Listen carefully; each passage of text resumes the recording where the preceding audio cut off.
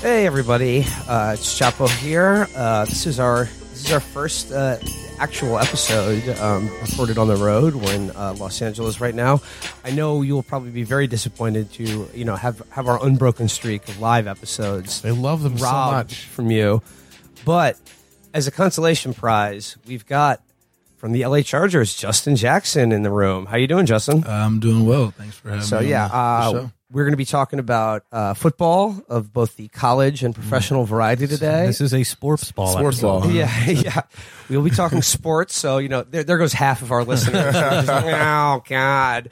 But, dear listener, if you cannot see me right now, but I just would like it, for the record, I'm wearing my UW Badgers sweatshirt. Disgusting. And I just want I didn't even notice that. I hate you now. I just want to establish, though, you may not know this about me. I've always been a huge fan of UW-Madison Badgers. Will famously on the show is a huge fan of, Wisconsin teams. Green Bay. He's the biggest Green Bay Packers fan here. The Milwaukee Bucks. The Brewers. Yeah, the Brewers. This is outrageous. All of them. This is outrageous, Valor. He's wearing. Look at what he's wearing.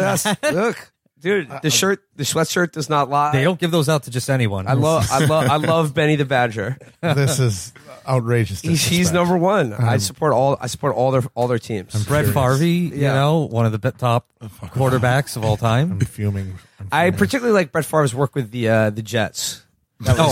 His photography is really my favorite thing about him. So like I said, we're here with Justin Jackson. Justin, we just met you for the first time in Las Vegas. Mm-hmm. Where you were kind enough to come by one of our shows, but even kinder to take part in some canvassing for our coach Bernard Sanders. Right. Our coach, yeah. And I know that this is your first time doing the canvassing. This is my first experience a couple of weeks ago, and I was just wondering what was it like for you? I mean, what'd you do?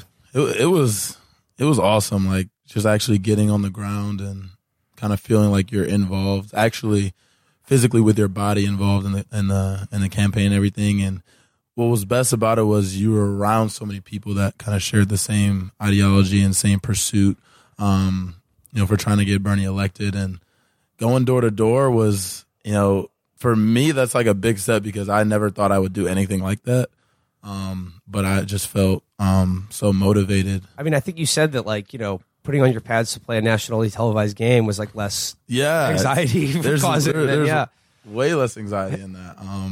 But I saw that your friend George said that you took to you were really captaining the canvassing team out there. You were really you were hitting it hard. Yeah, I was kind of like, fuck it. I'm just going to kind of go hard at this, which is, I don't know, kind of my ideology in anything. Like when you're doing it, might as well just go all in.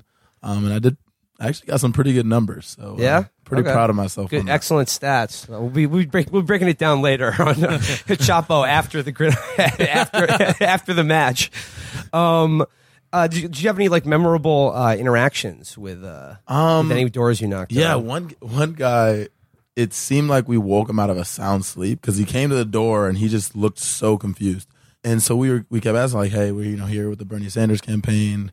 Trying to let everybody know about the caucus on Saturday, and he just seemed so confused. He was half shaking his head, and then by the end of it, he was like, "Oh yeah, Bernie, I was gonna go vote for him." But in the beginning of it seemed like he didn't even know what a caucus was. Yeah, so. It takes me a while to get out of when I wake up. Yeah. Need that coffee. Did you have any anyone who didn't like Bernie Sanders? Do you have any negative interactions? And I think that's kind of when I knew. And we were in mostly working class neighborhoods, but the second place we canvassed was literally the boonies of Vegas, legit unincorporated. Everyone has a dog. Beware trespass. Keep out. Oh, we were there too. Yeah, it was just very interesting. But every door we knocked was either someone who either wasn't going to caucus at all or was going to. They were strong for Bernie, or they were leaning and kind of just needed a little extra push to go out and caucus for Bernie. So that's kind of when I knew he's gonna crush this. When we did our thing, we ended up in very much one of the same neighborhoods of North Vegas, almost where the mountains start. Yeah. And it's we were in this trailer park. Everyone has a dog in their yard. Everybody. Everyone has no trespassing, do not approach, beware of dog. Cats everywhere. I mean, everyone was super nice to us, and we had Chris, Matt, and I were doing a thing, and we had a very interesting interaction with the sort of trailer park security or manager. It was sort of like a Mr. Leahy and Randy situation. It was like, a large shirtless man approached us asking us what we were doing there. No, it was this woman who was just driving a pickup truck, and she was like the security for the trailer park that we were in. And she approached us, 'cause it's just like a group of strangers walking around with clipboards, and she just wanted to know, like, what Hassan Piker has a fucking backpack on his chest stuffed with modems so that he can stream himself doing canvassing. Yeah, Hassan was looking like some sort of like hype beast cyborg out there walking through this, walking through this trailer park. So like it was I guess, robo influencer. Yeah, it was an odd sight. And she just approached us. She pulls up in the pickup and wants to know what we're doing there. And we just say, we're out canvassing for Bernie Sanders. We're just making people wear the caucus or whatever. And she was a little taken back because she was like, "Oh, you're the first people I've seen. I've never seen anyone in this neighborhood doing it." Because she was like, "Oh, this neighborhood's scary. Like, this is a bad neighborhood." And like, I don't know what it's like after dark or whatever, but like I said, every person we interacted with, it was pretty cordial and nice to us. There's a couple people who were just like, "No, not interested. Don't want to hear it." But everyone was nice, and she started talking to us. She was interested in politics and the campaign, and she said, well, me and my husband we're Trump voters, and we're going to vote for him a second time. So you're not gonna shake me off this perch.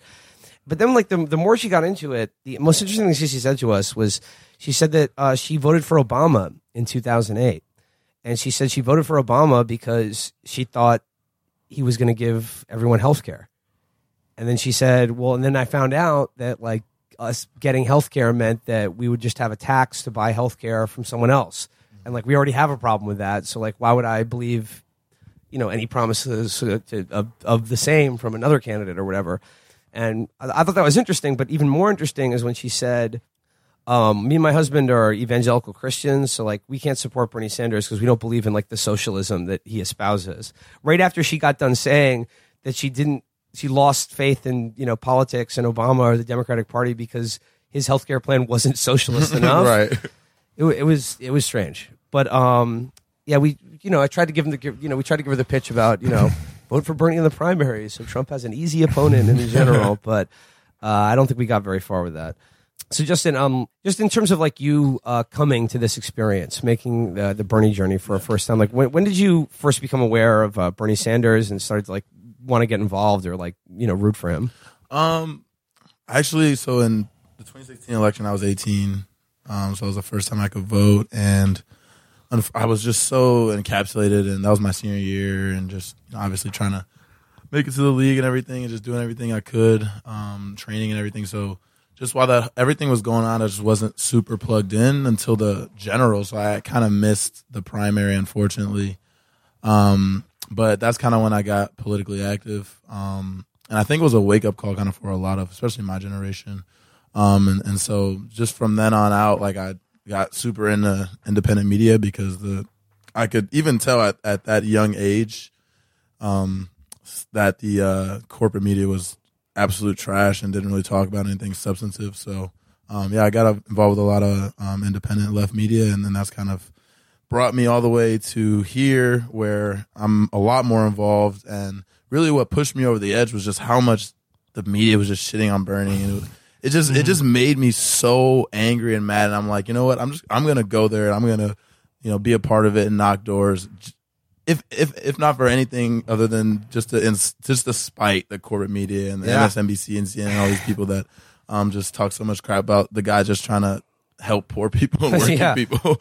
What kind of stuff specifically in the mainstream media? I was at home. I hadn't decided to come to Vegas yet, and I was just sitting on my couch. And unfortunately, my father watches MSNBC a lot. I think there's a lot of people's parents out there who have the MSNBC brain parasite. Yeah, but it's weird because I've completely convinced him and my stepmom to be Bernie bros. Excellent. But he just can't kind of disconnect himself from that. But that's okay. So I was sitting there kind of. You should get your dad and Adam's dad in the room together and have an MSNBC off. Yeah, I don't know if anyone would be my dad. He literally watches it all the time. Anyway, so I'm sitting there watching it, and they were having. I can't remember if it was Brian Williams or Chris Matthews or whatever. They were having kind of like a thing where they talk to a bunch of random people that are, different supporters of different candidates for Las Vegas, and they literally talk to every candidate except Bernie Sanders, right? Which, as we know now, is just so disingenuous because he had almost 50% support. So they pretty much probably had to go out of their way not to find a Bernie Sanders supporter. So if they're not bashing him openly on the network, they're just ignoring him. And that I think speaks so much to their bias, but I also think that people see through that shit now.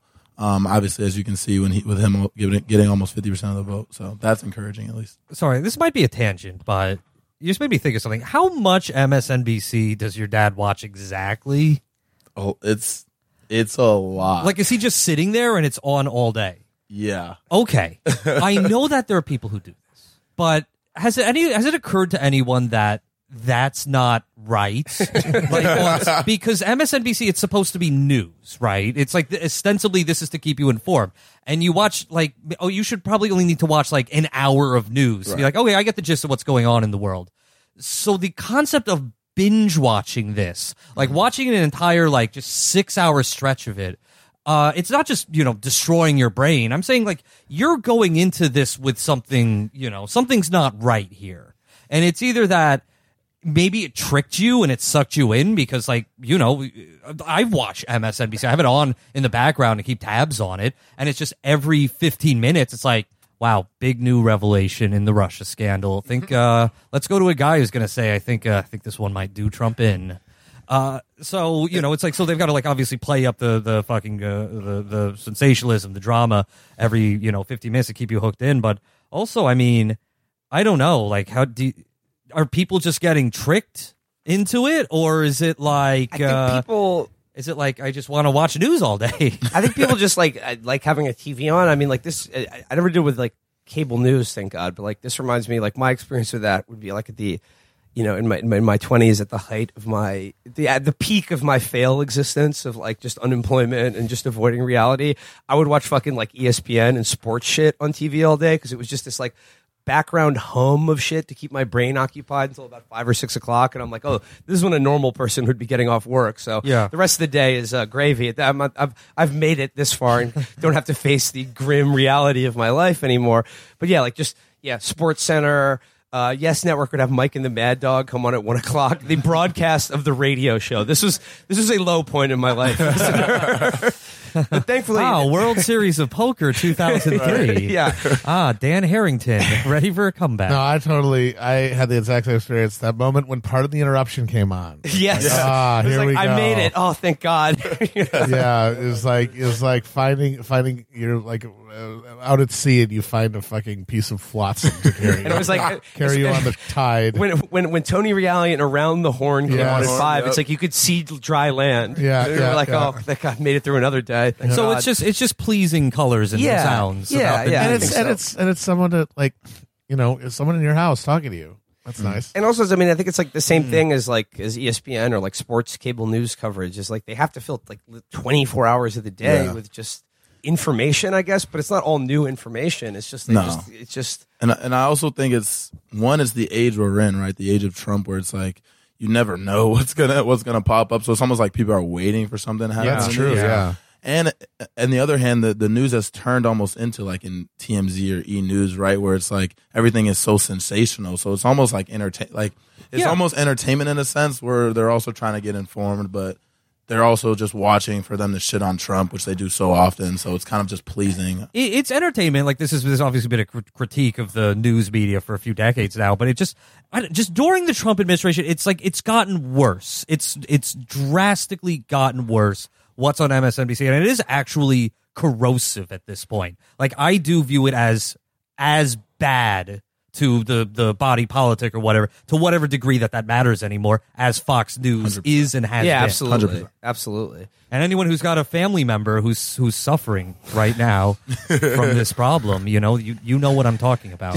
Get them to switch over to ESPN. At least it's the same mindless chatter and non-information, but it's about something that's sort of separate from politics or just reality. It's like it's a contest and competition and things, but the stakes are just much lower. Well, this is actually reminds me, because I was just editing the last San Diego episode, that thing you said on stage about how we should absolutely have a government program that produces a show where it's just idea. like Pete Buttigieg is the president in this show, and you can just watch it, and he plays himself, and you can just watch it, and it's just a show.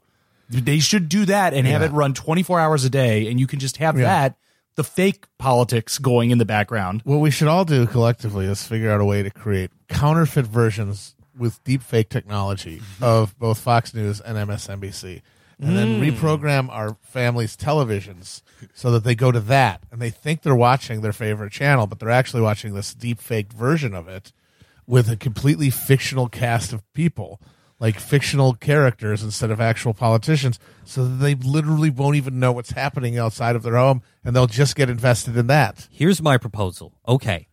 We build a whole Oval Office set and a whole Congress set, and we cast all of that stuff. We cast a whole cabinet, hundreds and hundreds of actors, and they're working 24/7. Like their entire lives are doing the show, but they're actors, and we just shoot them from all angles so that we can produce a multitude of television networks that describe the news that these actors are making. So it's just a sprawling project to create a simulacra, basically a simulacrum of our politics. And you could have like our own ersatz Fox News that let's say the president's a Democrat, the fictional president's a Democrat, and they're always mad at him. And we have a whole series of talking heads who are themselves actors, who are themselves a part of the cast. And it's just, just this massive project. I mean, this can be a part of the Green New Deal. That would be my proposal. I mean, that's, it's going to cost a lot of money. And, hey, some people aren't going to be able to plant trees. Okay, let's be real here.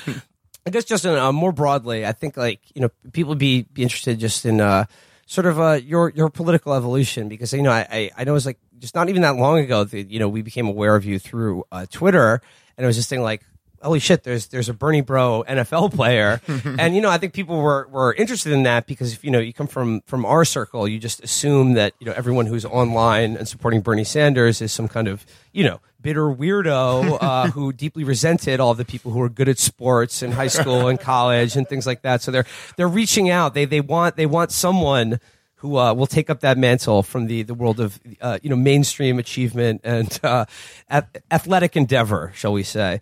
So I guess just did you grow up in a household where politics was something that was discussed a lot, or how did you come to this? No, not really, and that's why.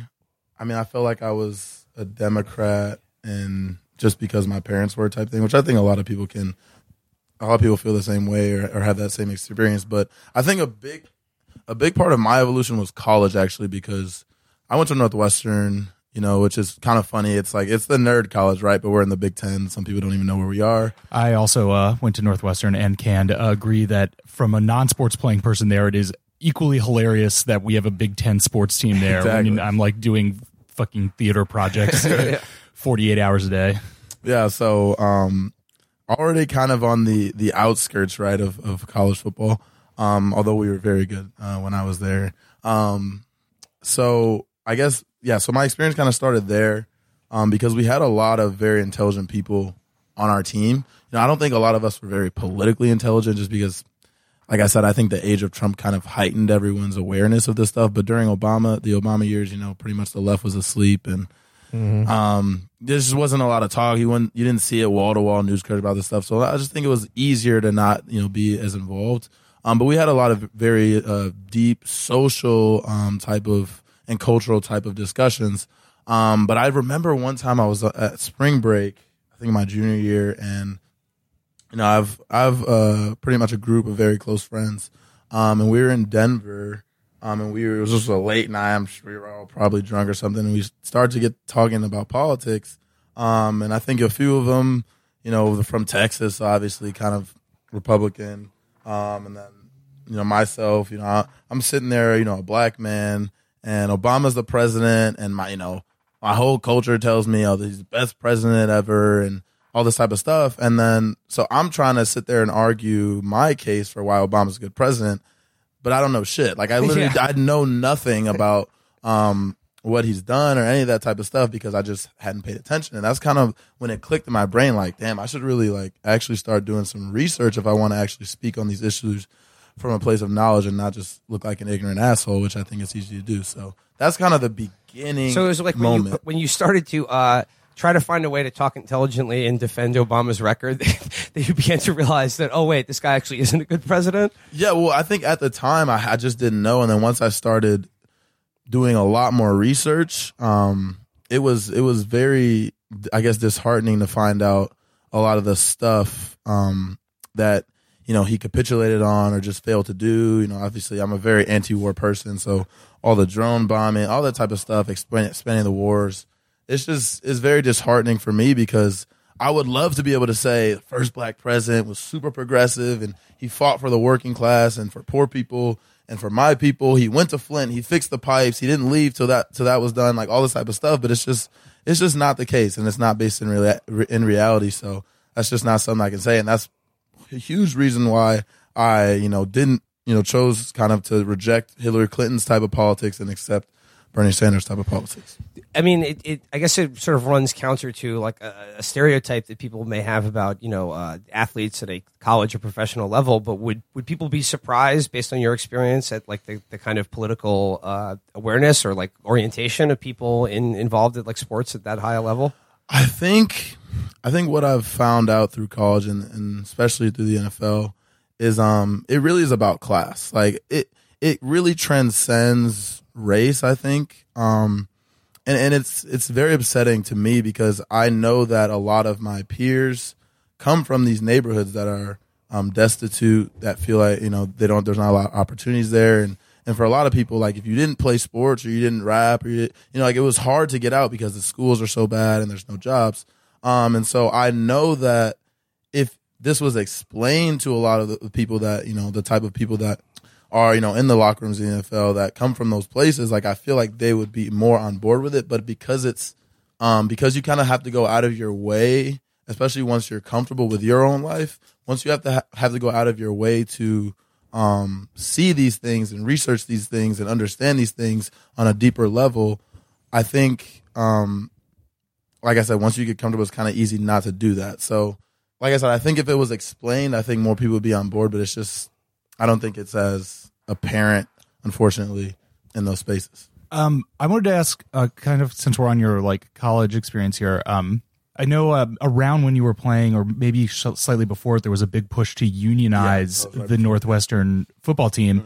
And that was after my time there, but I was, kept an eye on that because I thought it was very cool and right and good. And I was just reading, Sports Illustrated did a good follow-up on like why it didn't come together. That I thought was really interesting, but and I'll link it in the show notes, but were you involved in any of that, or did that affect any of your thinking around then? No, well, I was not involved. That was the year before I came in. And so I was watching it all go down. I had already committed and everything, and I was planning on being there in the summer, and I think this all kind of went down in the spring or winter of my senior year of high school. So, but I do remember, I think I tweeted about it.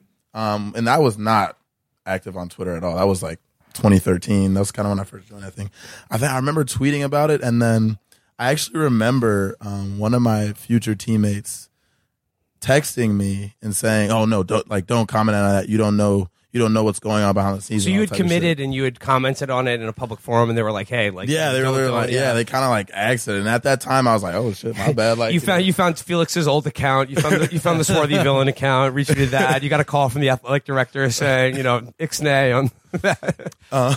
So yeah, I wasn't a part of it going in, but I think at the end of the day, I think it was a very noble thing to do because of the fact that at Northwestern we got treated very well.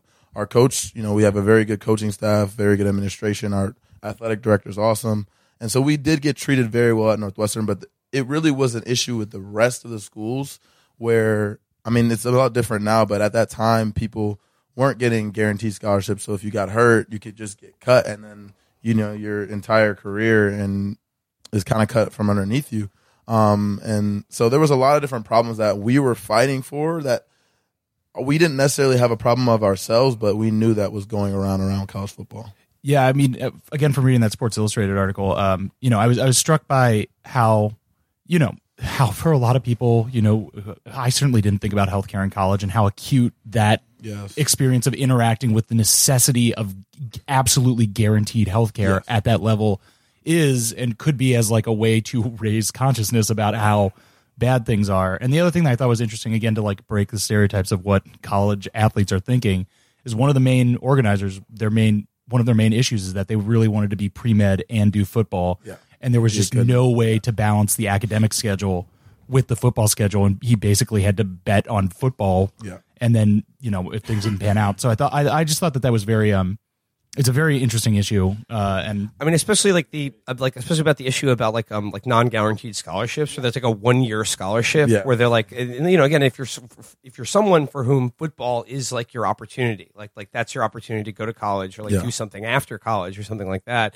And then you get like a 1-year scholarship that's contingent on you being good enough. Like that's, or if you get hurt or something like that's, so like you know, as part of like, you know, being a college experience or like thinking more about politics, was your interaction like, you know, with college football, with the NCAA at like the highest level? I mean, did that radicalize you at all, or did that open your eyes to like some of these same issues about like class and ownership and things like that? I think on a base level, I mean, they don't really want to consider us workers, but at the end of the day, we are a part of a multi-billion-dollar business, and we are the product, right? So at the end of the day, it doesn't matter what nomenclature you want to give to it. Like we are workers, right? And for us to not receive any type of compensation outside of our scholarship, which we as a collective group completely outperform that on a monetary level, for us to not see those benefits, you know, I think it's wrong. I think it's just straight up wrong. But at the you know, I think people always want to make the conversation that, you know, how do you split the money and all that type of stuff. I think we can figure that out if you really, you know, try. I don't think it's it's difficult, so let's just not do it. But I think what was really degrading for me in this whole experience was that our name was stripped away from us, right? So I couldn't go back home and be like Justin Jackson football camp while I was in college and make money off of that. Otherwise, I wasn't considered an amateur anymore. So they literally strip your name from you. Which is just disgusting, and it's just a way to push workers down, like in a sense of that space. It's a way to suppress workers' rights and suppress our ability to earn money in those 4 years where, guess what, only 1 or 2% of those people are actually going to end up making it to the league. And so, I mean, like the number of like the best football player in your high school, like it's a tiny minority of them that can make it to a D1 school with a scholarship, and then it's an even smaller minority of that ever make it to the NFL. Right.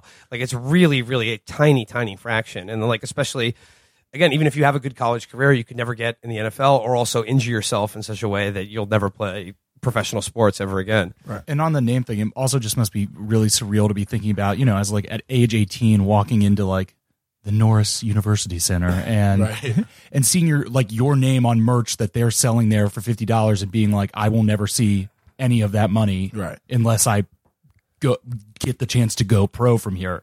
I mean, it's like, and then the base hypocrisy also, going back to the school and the academic thing, is that when you were saying, oh, we are workers there, even though they want to treat us like students, but then when you're like, hey, I want to be a student and take this class, they're like, no, absolutely not. You cannot go to that class. You have to go to this whatever, you know, training is scheduled that day. Yeah, definitely. At the end of the day, I mean, not as much at Northwestern, but yeah, like the pre-med thing, we couldn't do pre-med just because of what time our practice was, and all the pre-med classes were in the morning. So that was just not an option. But I'm sure at a lot of other schools, like academics just doesn't take precedent over sports. And it's just a stark reality of it. Even if they try to want to, you know, reserve or keep maintain the sanctity of college sports and college athletics and these, you know, people that play as student athletes. But at the end of the day, it's about the money, and it's about the sport, which everyone loves. So I think if we can actually come to some type of agreement on how the people that are providing the product for this multi-billion-dollar business can receive a percentage of that back into their pockets. And, you know, when you talk about athletes as workers for, you know, they're part of again, like you said, a multi-billion-dollar business that is also attached to an educational institution. But when you talk about workers, another interesting thing is the coaches, they're workers. And in a lot of states, they're the highest paid public worker on the entire state payroll, Right. like by a long shot. Like Millions and millions of the coach of the big college, like the public university college football team, they're paid millions of dollars in taxpayer money. Like they're workers, Right. But I guess like they're professionals at their job. I guess the whole amateur thing doesn't extend to the coaches of these giant football schools. Yeah, and I mean you see. Right, Lane Kiffin, he used to be USC, and then he goes and coaches at, it was either Florida International or Florida Atlantic.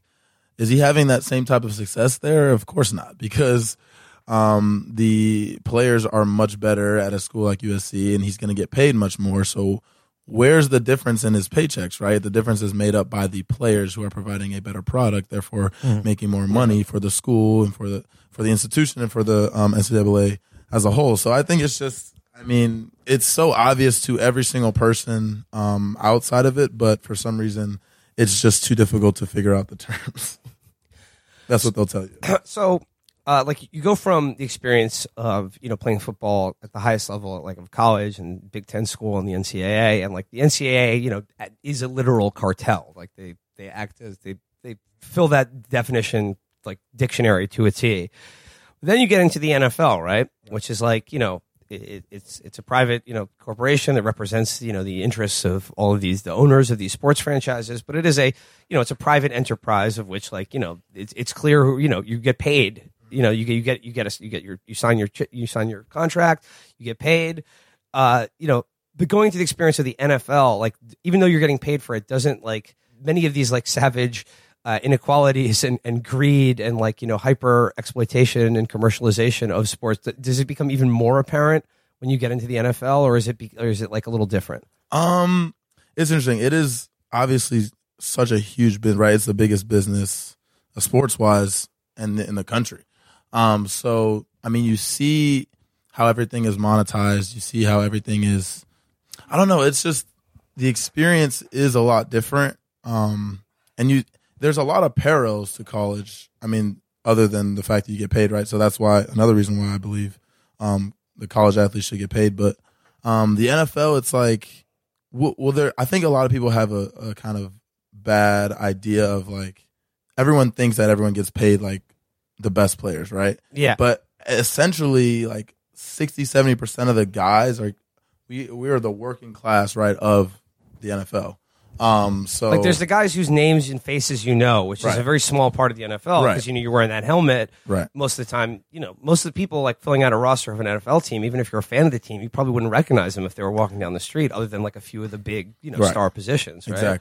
Exactly. So the majority of us, and that's why there's a lot of parallels to just the general population, is that we are a lot of us are the working class of the NFL, and there's not guaranteed contracts for us, and we have to come in every single day, and there's always a risk of getting cut, getting traded, getting moved, and there's a lot of background to it that I think a lot of the general public doesn't really think about. And the job security just isn't great, right? So you have to go into it with a different type of mindset, and I think that takes I think that's another reason why a lot of people don't get too involved in politics and the other stuff, is because you have to be so hyper focused on your job and just continuing to stay there and be in it, because this is what you worked your whole life for, and it can be taken away from you in a second. So I think that's a lot of reason why people just are so hyper focused and intense and into what they have to do just to continue to thrive in a business that has very little job security, is very cutthroat. Well, I mean, and the other thing, like the non-guaranteed contracts, the NFL is the only sports league. Like, right. If you're a baseball player, you could sign a $60 million contract and then sprain fall off a bike or whatever, and you'll be getting paid for the rest of your fucking life. Move on, baby. Yeah. Same with the NBA. Like, there's a long list of terrible contracts that have been given out, but at least those guys are getting paid. Right. The NFL, if you get injured, they'll cut you and you get no money. Yeah. You get no money. Mm-hmm. And again, like, I guess from the owners or the team perspective, they're like, well, it's just like, it's by far and away the most violent sport where it's like you're the most prone to injury. So like, why would we be guaranteeing all this money? That's like not right. But I mean, it seems. Do you lose your health coverage too? I mean, you get workers' comp, so I don't think you necessarily lose your health coverage. No, you don't. If you get hurt, you don't lose your health coverage until. I mean, they'll pay for even if you get released, I think they're obligated to pay what happened on the job. Right. Exactly what happened on the job.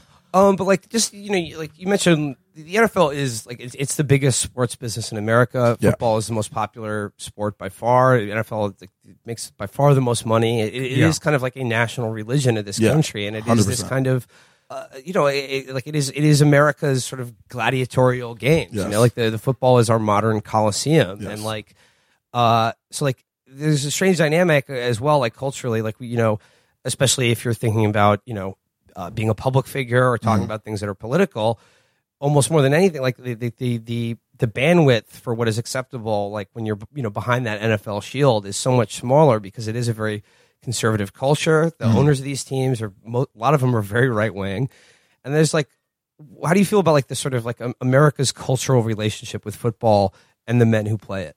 I think the overall like idea that people have of football, right, is it's what they do on their week. They watch it on their weekend, or they'll go to the game, or they'll sit on their couch on a Sunday and they watch football, right? And so I think a lot of the times they want to take our humanity out of it, because for a lot of people it's their entertainment, and right, they don't think of us outside of that space, outside of us on the football field, right? And so, and the fact that we're in helmets, and there's 53 of us on each team, there's 32 teams. So there's so many of us as opposed to basketball, right, where everyone's more visible and the starters are playing most of the minutes, they're getting most of the attention, everything. So I think it's harder for people to see us as actual humans and kind of take our humanity. I think they take our humanity for granted, right? And that's why when you see people speak out, whether it's about politics or about mental health or about anything like that, it's like people are so taken aback by it because they're like, oh my gosh, they're actually humans, they're actually regular people with real thoughts. Yeah. So I think kind of just being in it, for me, it's always like I'm never compromising my values. Like when I'm saying stuff, I'm never punching down. I'm never disparaging the other side. I'm never saying, F Trump, F this, F that, because I understand that there's a lot of reasons that people feel the way they do. And, if you're out there being, for me, if I'm out there just speaking my mind and kind of seeing myself as more than a football player, but as an actual human being, as a citizen of this country with real views and an ideology, and me wanting to see, the candidate that I like get elected for the majority of people, even if so, it's not so much for myself, but it's for other people. I feel like that's something that is to be admired and isn't to be looked down upon or kind of admonished or ostracized for. Just on that humanity comment, as you were saying that, I just had like the grim realization of just how dark it is that Fox's football logo is literally a robot. NFL player. Yeah. That they're like, because in a subliminal way, it's like how they want to message that is like you're not seeing people; these are just machines that are built for your like enjoyment to crash into each other. It's a very grim symbol for the league. As Andrew Yang points out, in about 20 years, most football players will be replaced by automatons. It will be robot jocks. And that's why, you guys deserve $1,000 check to compensate for your unemployment, and use that money and make a startup. Right. Also, Cletus will be human, strangely enough. But speaking of like the MAGA people, the Trump people, I would imagine the Venn diagram of them and football fans is pretty much a circle. I think if you really drill down in like a lot of these people who show up to see Trump at a rally at some fucking stadium, 30,000 people wearing the hats and just want to see our president. What's the issue that they want Trump to deal with the most? What is their number one political concern? What's the thing that makes them the most angry? It's been consistent, and pretty much every interview where people go to these places and ask them what they actually care about. It's Colin Kaepernick. Yeah, it's Colin Kaepernick kneeling during the national anthem. That's what they're pissed off about. That's because he violated their sacred space, their sacred football space. Yeah, so that I wasn't in the NFL at that time, and I think the saddest part about that whole ordeal was how and this is the amazing thing about the news media, right? Is at the point it got so it became a partisan issue, right? What he was actually fighting for, what he was actually trying to bring attention to, was never talked about anymore, right? Like, well, it's all about like he's disrespecting the troops, right? Like, yeah, it completely changed from he's protesting. You know, he's using his American right as a citizen to protest against police brutality of black men, right? And so that's the whole message he was trying to put out there. By a few weeks after the whole thing started, like that, you didn't hear that at all.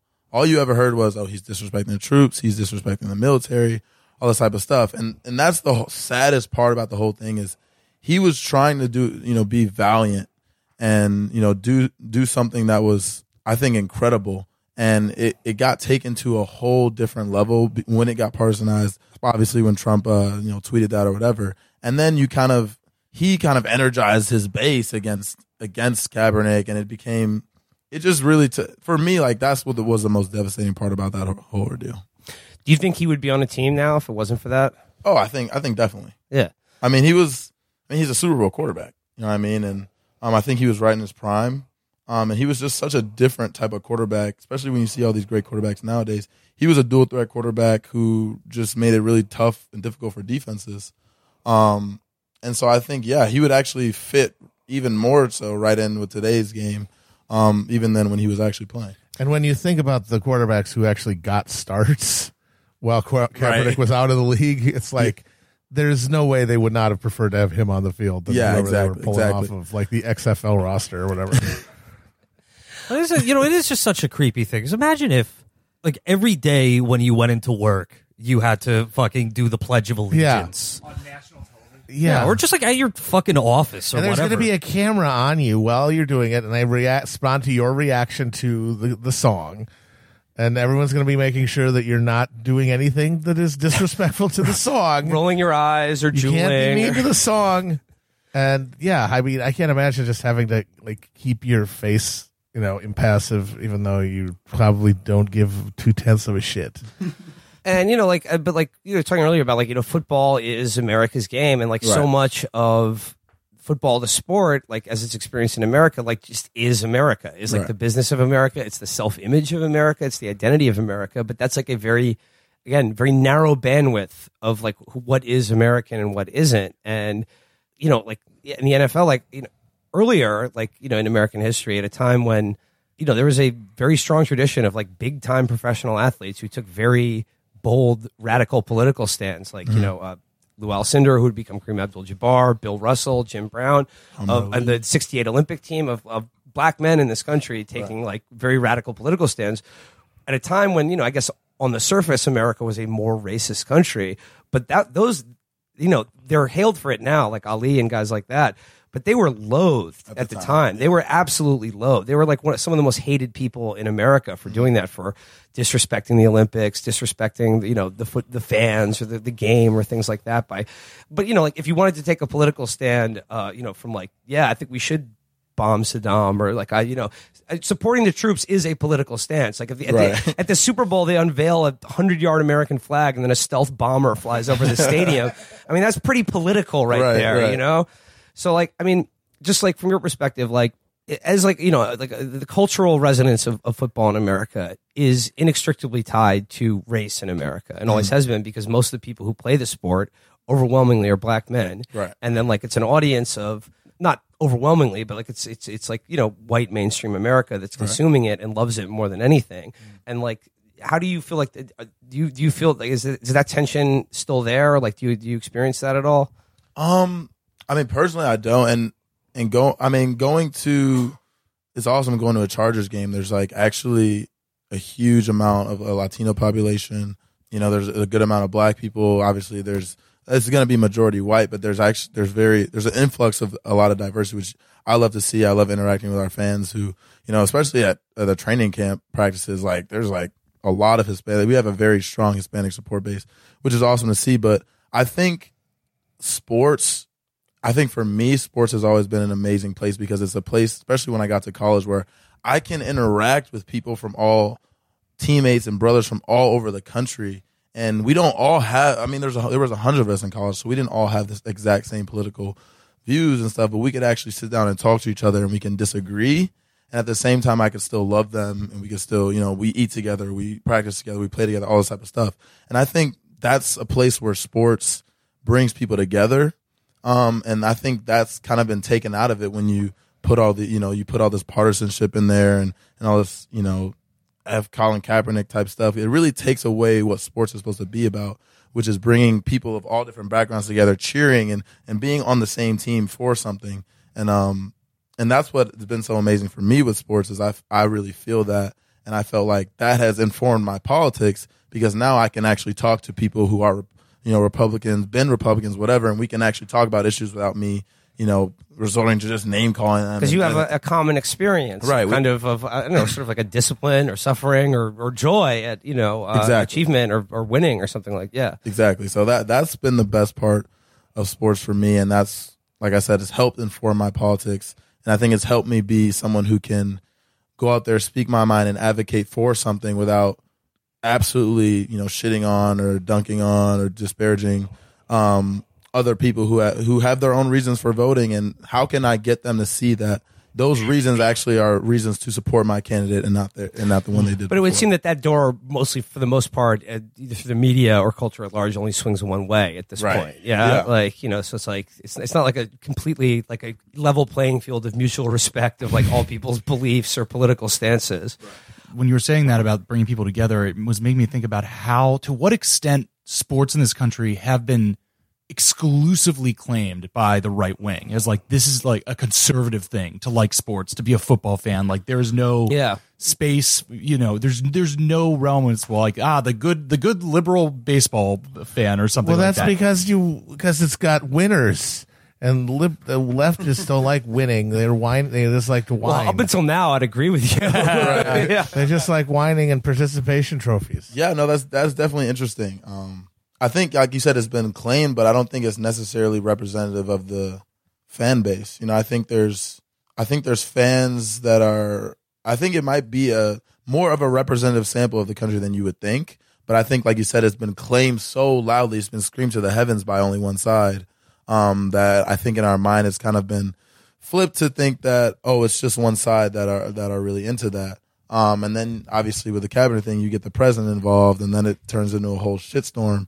And then, like you said before, I think it's just the claiming of it that has changed everything. But I really don't necessarily think it's as far as the fan base conservatives as you would think.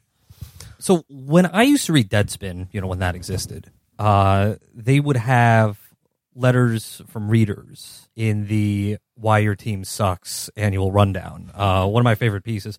And there was this common thread where, the Deadspin kind of reader base, they're all just like good, nice liberals. And a lot of them are big football fans. But they hated themselves for watching this game. They thought that they were doing something immoral because of its abusive labor practices, its overt jingoism, the way that the fucking players are just straight up fucking dying, like taking years off their life playing this game. What would you say to them? Like, can you be a good lib and enjoy sports ball? I think, of course, I think what people don't understand is like how, like, for me, sports has been everything. And it's just been the experiences that I've gotten from it, the friends I've made, the ability to like come together and fight for a common purpose. Like, I think that's something that's so strong and powerful, and it's helped inform my politics because I like being a part of a movement, a team that's fighting for the right thing, and so I think, we obviously give our bodies up. We make these sacrifices, but it's really not for, it's not for naught. It's because we love the game. We have passion in the game, and we have drive, and it motivates us every single day to wake up and go do this stuff.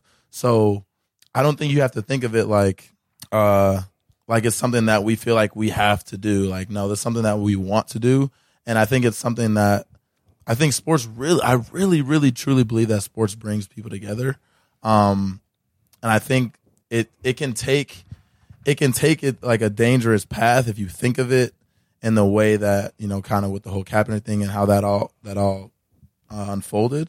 But I think at the foundation and the roots of it is it's just being a part of a team, being a part of a goal. And that's why I really love Bernie's movement, because I feel like this is a team and where we have each other's backs and we're trying to go out there and we're advocating for the right things and we're willing to fight for it.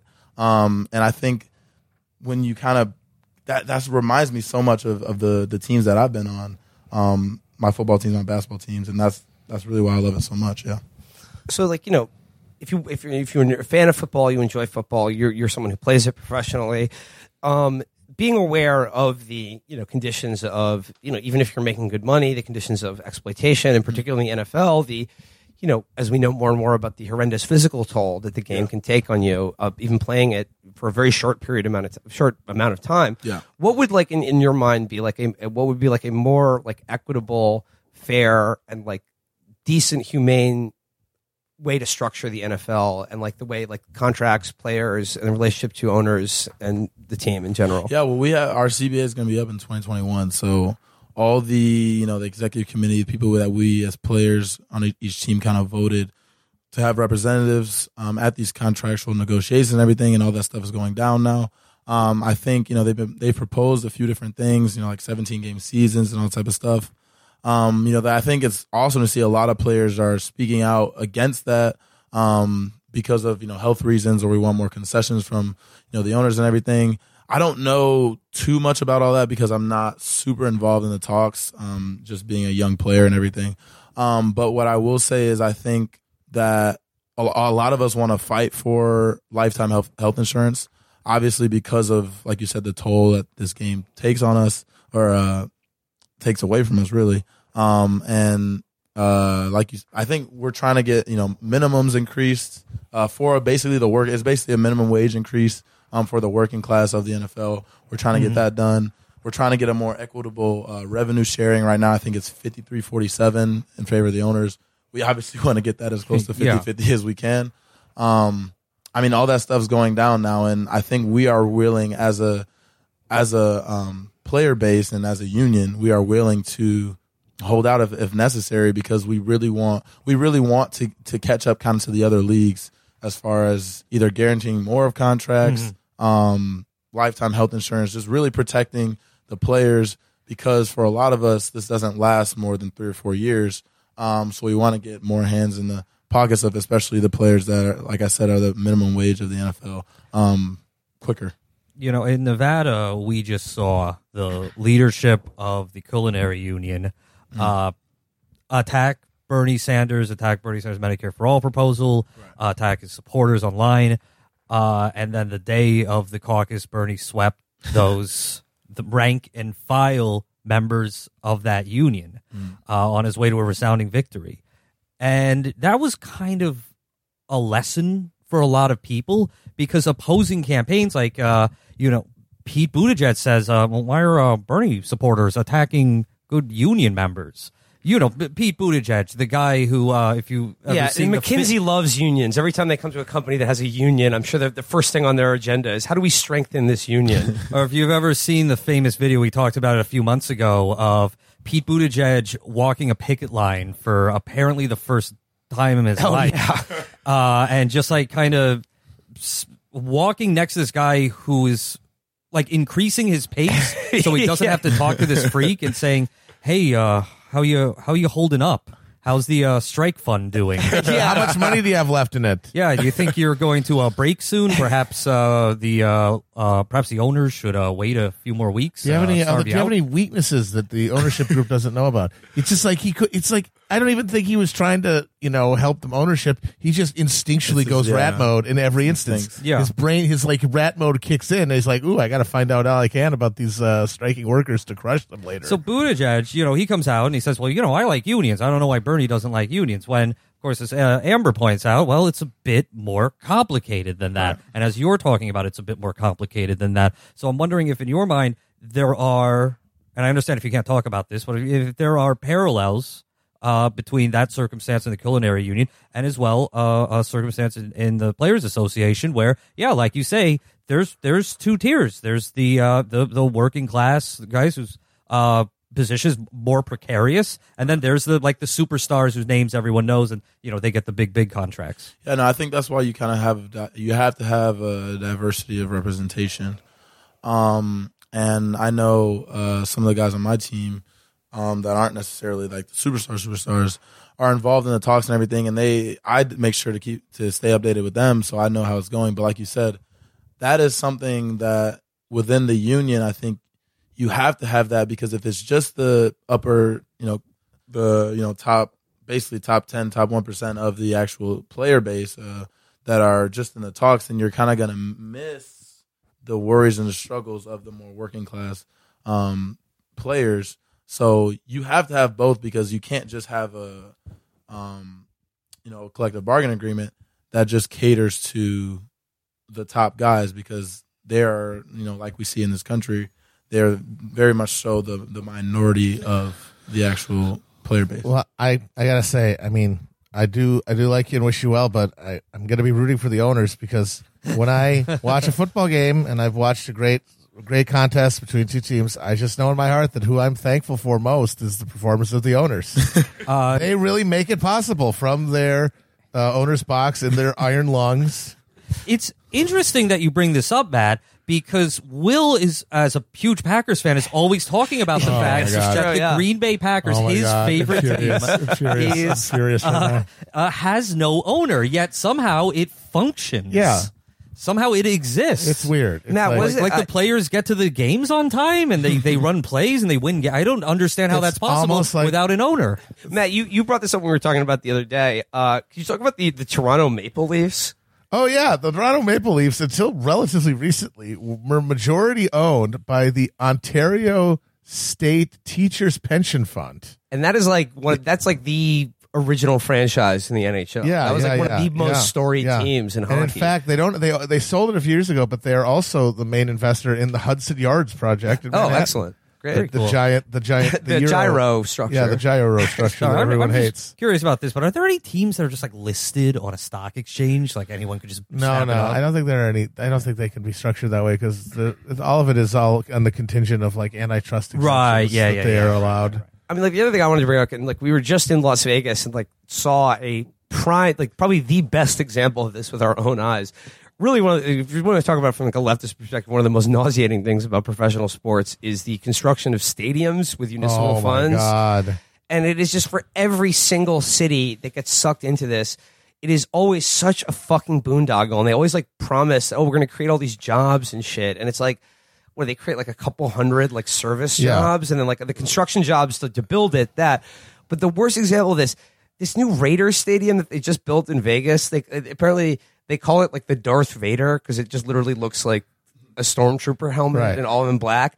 It's like $800 million of taxpayer money built that stadium. I think the city of Las Vegas footed the entire bill. But then they don't get any equity in the team. That's the worst deal you can possibly make. So if you're going to build these stadiums, I will buy you a thing, and then I get no part of the team. Thank you, sir. Yeah, build the stadiums if you want to attract tourists or a fan base. Then you should own the team. The city should own the team at that point. Obviously, Chris knows. In Cincinnati, Mike Brown, one of the worst, cheapest owners there is, he squeezed the Hamilton County so bad that they ended up paying almost entirely $500 million for a stadium, for the Paul Brown Stadium. And they've got a bunch of clauses in the contract that keep them on the hook. For example, they've got this giant Jumbotron, right? Like, they're all very proud of their Jumbotrons. We love our big screens, folks. It's in the contract that if another stadium in the NFL gets a bigger Jumbotron, then the Hamilton County has to pay for the upgrade. Hang on, so that means every other team owner in the country basically has total control over the fate of Cincinnati. Like they could at will, just using their own fortune, bankrupt the people of Cincinnati. Yeah, bankrupt the public school system of Cincinnati by building a bigger Jumbotron. Yeah, well, it's the size of the stadium. Well, but then we'd still have the biggest. We'd still have the biggest screen, folks. Number one, biggest screen, and the tourism of people coming to witness to just see the screen. All hail the screen. And like the Vegas Raiders stadium is even more abominable, because like there are no fucking Raiders fans in Las Vegas. I mean, I guess they just want people traveling to the games, which are going to happen, 16 games in an NFL season, 7 games a year in that stadium? That's the most monstrous thing about the NFL stadiums that are just for that game. You're talking about 7 or 8 games, maybe more if there's a playoff run, a year. Right. That means that the thing hypothetically sits empty for over 350 days a year. Well, I mean, let's not say. I mean, they still have some municipal benefit as being a staging center for, let's say, a military incursion in the city. Or no, these are very useful Jade Helm staging areas. Yeah, absolutely. I gotta say, the last 20 years of stadium building has really made me very nostalgic for the old 70s style municipal donut. There's only one left, the Coliseum in Oakland, where it's like a concrete poured structure, not fancy. Doesn't it? It's got an artisanal bistro in the second deck, or it's got like real marble, or it's got like a brownstone. It looks like Ebbets Field. No, just a big concrete donut, and they play football and baseball. Yep. And there's tractor pulls every other weekend. And when Styx comes to town, they play there. Plays there, yes. And it's a hockey rink in the winter, and there's always something happening.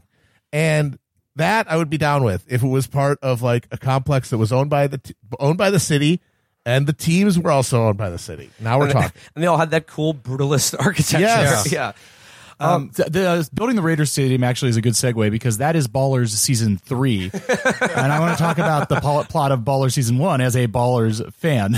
You and Elizabeth Warren. Yeah, I know. So you mentioned a few times the thing about how the average career for an NFL player, for like the rank and file NFL player is what, like 3.5 years, something like that, maybe even less. The premise of Ballers is that The Rock it starts out as he's a wealth and business manager for football players, and then later it goes on to him like personally buying the Cowboys or some shit.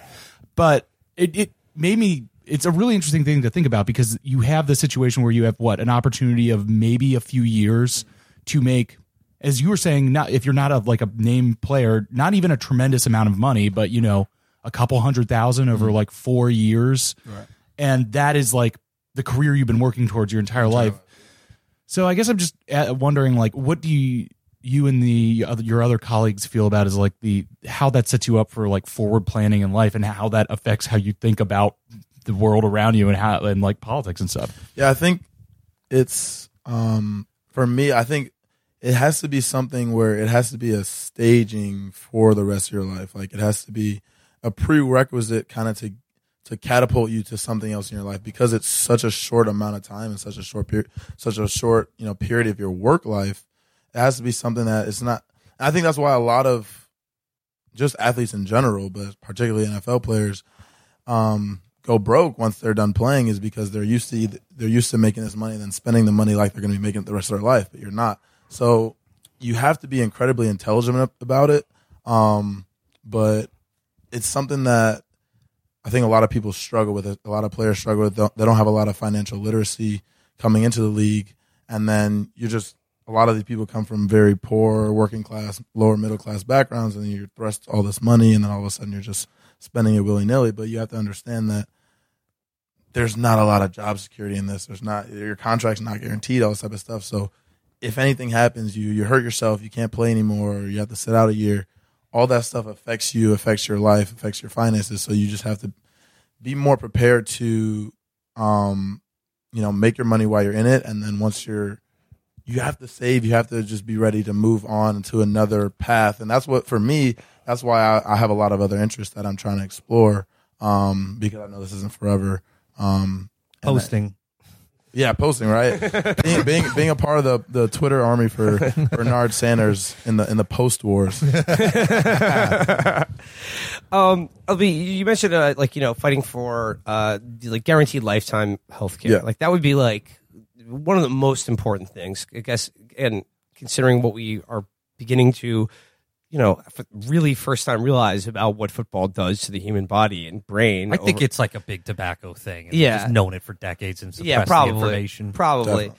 But at the same time, though, I mean, like, again, you want to talk about connection to Bernie Sanders and political issues, like Medicare for all, it's the same thing. Same thing. It's like, it's that security. And when you talk about, football, I know a lot of people are asking themselves the question right now, if I had a son, even though this game's giving me so much and I love it so much, would I let him play football? Given what we know about it. But the thing is, like you said, you have one shot at it. It's like 3 or 4 years, maybe like more if you're lucky to have like a really good career. It's sort of like, even if it's like literally subtracting years off your life, how can you tell someone who's done this their entire life. It's the thing they love the most, that, not to take the opportunity to play it at its highest level, to experience that. And again, like, I think that would be a much, it's like the hardest question to answer. And I think that would be a much less like kind of savage choice to offer someone if there was something like guaranteed healthcare, either as a player or just for every citizen in this country, guaranteed healthcare your entire life. Like, it would be a more honest or like a fairer choice to make. Yeah, definitely. And I mean, like you said, there's a lot of parallels to, Bernie's plan. Whereas like as an employee, right, if I lose my job, well, do I lose my healthcare? Right? Even if my union fought for it, if I'm not a part of that union anymore, I'm not part of the NFL anymore, not because of injury, just because of whatever, well, I don't have healthcare anymore, right? And that's exactly what the culinary union members saw through with their leadership and what they were trying to do. And I think it's really a decision that every single athlete has to make, and football players especially. There have been guys that have retired early for fear of head injuries, or they just, they were done with the game and they didn't want to risk it anymore. I've been very grateful enough I've never had a concussion even playing the sport or the position that I play. I mean, yeah, you're a running back. That's like the shortest career in the right, NFL. exactly. Yeah. So I've been very lucky, and I think a lot of, the people, my good friends on the team and stuff have talked about, like, once, if I start, experiencing some neck issues, back issues, whatever, like, and I feel like it's going to affect the rest of my life, well, then I'm done. I'm done, because it's really not worth, once it's run its course, and it's not worth kind of putting yourself out there and risking the rest of your life anymore. Yeah. And you're fortunate enough that you have options such as posting, whereas a lot of guys don't. Right. So yeah, if you're another NFL player listening on this right now, just get on Twitter. Start getting those memes out there. Start get blocked by Neera Tanden. It's a proven record now. Build up your followers. Start a podcast. Yeah, there we go. Justin Jackson, I want to thank you so much for joining us. I want to thank you for just coming to the show and hang out with us. Thanks for following back. It's been great. And thanks for coming to Nevada. And thanks for being an example to everyone by going out and getting so pissed off like everyone else is, and getting pissed off enough to do something and canvassing for the first time in your life. That's really fucking awesome. Yeah, that was awesome. Yeah, and like, it just also let it be a lesson, like, cool, successful people can also get involved in Twitter and the Bernie Sanders movement. There are cool posters. Not just people who only post because they don't have anything else going on. Once again, Justin Jackson, I want to thank you. Appreciate you guys. Let's just, once again, go Badgers, go Pack. No. Go Brewers, go Bucks, go Packers, go. This is infuriating. Cheers, guys. Bye-bye. We're back. Well, it's Monday night. A new week has begun. I turn on my TV for some pigskin fun. I see a Super Bowl season here on ABC. The biggest game each week is their specialty. I gotta get ready, make everything right. 'Cause Monday Night Football's coming on tonight.